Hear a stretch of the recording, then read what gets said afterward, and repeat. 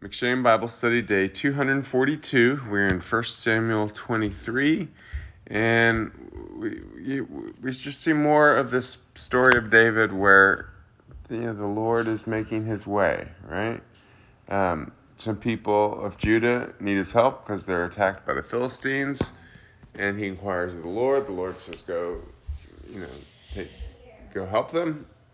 His men are scared, but he inquires of the Lord again, and the Lord says, yeah, I will give them into your hand. So he goes and does it. And then Saul's coming after him, and he says, uh-oh, we're trapped in this city. Are they going to hand me over to Saul? And the Lord says, they will. So in every way, he's leading and guiding and taking care of David. And David, in every way, is seeking the Lord for guidance. Right? Those two go hand in hand. And then at one point, Jonathan makes a covenant with David again, but then Saul comes and he basically has him trapped, right, with the Ziphites, and then Israel is attacked by the Philistines again, so Saul has to leave. So again, in a different way, the Lord is protecting and taking care of David, right? When we walk with the Lord, we can have confidence He is in control of everything, no matter what is going around us. Mm-hmm. Right? And then we're on 1 Corinthians 4, and it starts out, this is how one should regard us, as servants of Christ and stewards of the mysteries of God. So they've just been arguing whether they're following Paul or Apollos or Peter, and he's saying, look, this is who we are as apostles. Apostle is one sent by God, and he's here defining, and then he's also explaining, and what's a better word? Showing them what the life is like, being an apostle. That always sounds good to people. Ooh, I want to be an apostle. I want to be an apostle. But he's saying, this is what our life looks like. He says, but first of all, just defining, he says, you should regard us as servants of Christ. So what does it mean to be an apostle? To be a servant of Christ and a steward of the mysteries of God. So God would establish apostles to establish the kingdom of God in an area, right? Mm-hmm. And he said, so we have these mysteries and we're working to establish and given the grace by God to establish them. And he says, as far as myself, I don't know of anything against myself, but I take myself whenever anything does come up or the Lord reveals anything, I quickly do my best to remove it. And so that we talked about this the other day, so that, I'm fully judged before the Lord. And I walk in cleanliness, knowing that I'm giving everything, and anything that comes up, I deal with. Mm-hmm. Verse 7 says, for who sees anything different in you? What do you have that you did not receive? If then you received it, why do you boast as if you did not receive it? So he says, if you're being filled up with pride over something in your spiritual life, that's complete foolishness. Everything in your spiritual life is a gift from God. If then it was a gift, why would you brag about it? Does that make sense? Mm-hmm. And then verse 9 says, for I think that God has exhibited us apostles as last of all, like men sentenced to death, because we have become a spectacle to the world, to angels, and to men. So he's saying we're pouring out ourselves just as Jesus did. We're pouring out ourselves for your benefit. Mm-hmm. And of course he goes through all the difficulties that they've gone through. And so when he says to follow them, let's see, verse 15 and 16. For though you have countless guides in Christ, you do not have many fathers. For I became your father in Christ Jesus through the gospel. I urge you then, be imitators of me. So he's talking about the family structure of God. Mm-hmm. He says, look, I'm a father to some of you, right? Mm-hmm. In the spirit. And so what does that mean? It means teaching you my ways so that you become like me in the spirit. This is not, he's made it clear, this is not for me or my benefit. What does my life in the earth look like? He's like, it's been pretty rough, right? God's made me go through some really difficult things, but it's all for your benefit. And so I gladly do it. So he's not saying, follow me in trying to have bad things happen. He's saying, follow me in seeking the Lord. And you can see that I seek the Lord wholeheartedly because of the life I'm actually living. Right? Like, that's proof that this is not for me. Because who would choose this life? If it was a carnal, worldly thing, no one would choose the life of Paul, right? I've talked to non-believers who think that the church spread, because one of the things that struck me when I came to Christ was, when they were with Jesus and Jesus started being persecuted, he ran away. But then afterwards, something happened that made them so fervent that they all served the Lord unto their death. And to me, that's such a powerful testimony. Obviously, they saw Jesus raised from the dead. Like, they were convinced that death could not hurt them, and they were willing to give their lives, even though it meant death in this flesh, because they knew that they had overcome death.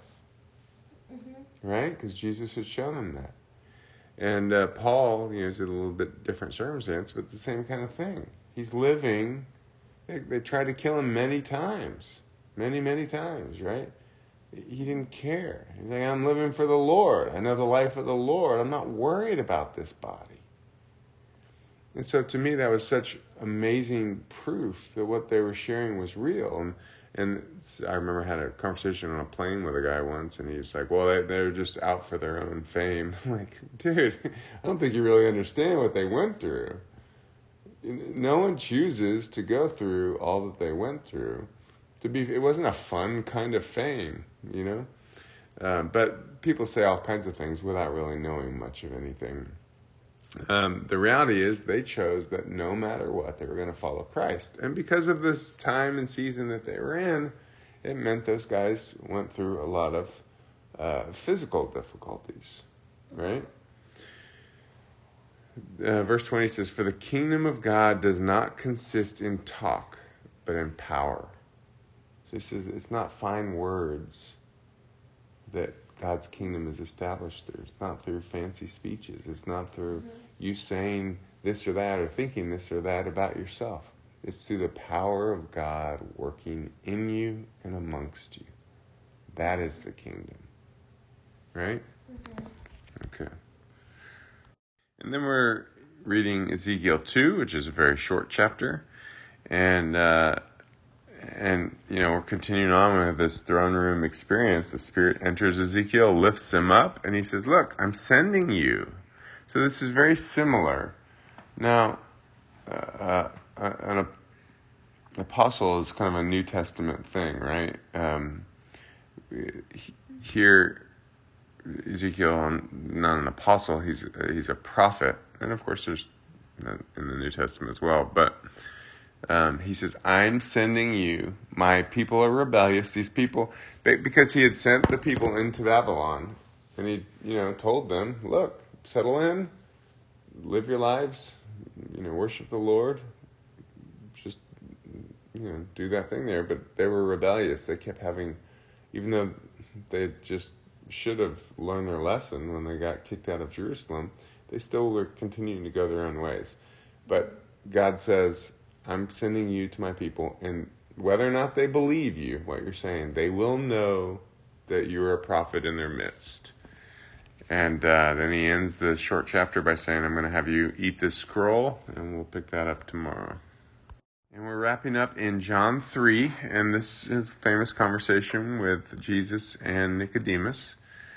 And verse 3 says, Jesus answered him, truly, truly, I say to you, unless one is born again, he cannot see the kingdom of God. So we see a level of activity with the kingdom is seeing it. That's a first step, right? We have to know it exists. in a real way, like you see it. It's not theoretical, because you see that this is a thing, right? So born again has to happen, right? So you have to be baptized. You have to come into believing that there's this thing. Secondly, what was I talking about? Sorry, my calendar's showing me something I don't know. Oh, I mistyped it. That's why. Verse 5. Jesus answered, "Truly, truly, I say to you, unless one is born of water and the Spirit, he cannot enter the kingdom of God." Well, now we're not just seeing it, we're entering it. Right? So we're born anew of both the water and the Spirit, and we're entering the kingdom. I don't want to... On one hand, these are important principles he's laying out. On the other hand, it's not like it's a religious list. But they're principles to help us. We want to go beyond seeing. We want to go to entering. Later on, he talks about inheriting, right? But we want to live our lives in the kingdom even while we were in the earth, right? So we've been talking about a lot lately, that the rules of this world don't apply to us because we are part of the kingdom, right? So here Jesus is kind of explaining that. 8 says, "The wind blows where it wishes, and you hear its sound, but you do not know where it comes from or where it goes. So it is with everyone who is born of the Spirit." So he says, if you're living this life, you're not tangibly different than your neighbor who's not in any way that those of the world can see, right? You look the same. And then going down the last couple of verses, starting in 34, "For he whom God has sent utters the words of God, for he gives the Spirit without measure." We just talked about, Paul finding an apostle who's one sent. Now, Jesus is talking about himself here, but, well, let's see. No, sorry, I'm just picking the verses out. I guess this is John speaking because it's not in red. But it's a true principle, but also he's obviously talking about Jesus here. And so Jesus had this Spirit without measure, but this is a principle that as he raises many sons, as he establishes people with the mysteries of his kingdom, to establish and train up the many sons to come after them, he gives his Spirit without measure. And he has all power, authority, and desire to do these things, right? 35, "The Father loves the Son and has given all things into his hand. Whoever believes in the Son has eternal life." Does it say will have eternal life? No, it says whoever believes in the Son has eternal life. Right? You're talking about receiving the eternal life now. "Whoever does not obey the Son shall not see life." So obedience is key here. Right? So the belief is tied with the obedience. It's not just a believing in your head and then going about with your life in a different way. It's tied in with obedience, because he says, "Whoever does not obey the Son shall not see life." If we don't obey, we can't come into this life. We can't live this life. But the wrath of God remains on him. So again, blessing or curse. We live in the wrath of God, or we enter the kingdom in this life of God. Right? All right, you have anything else? No. All right, well, God bless you.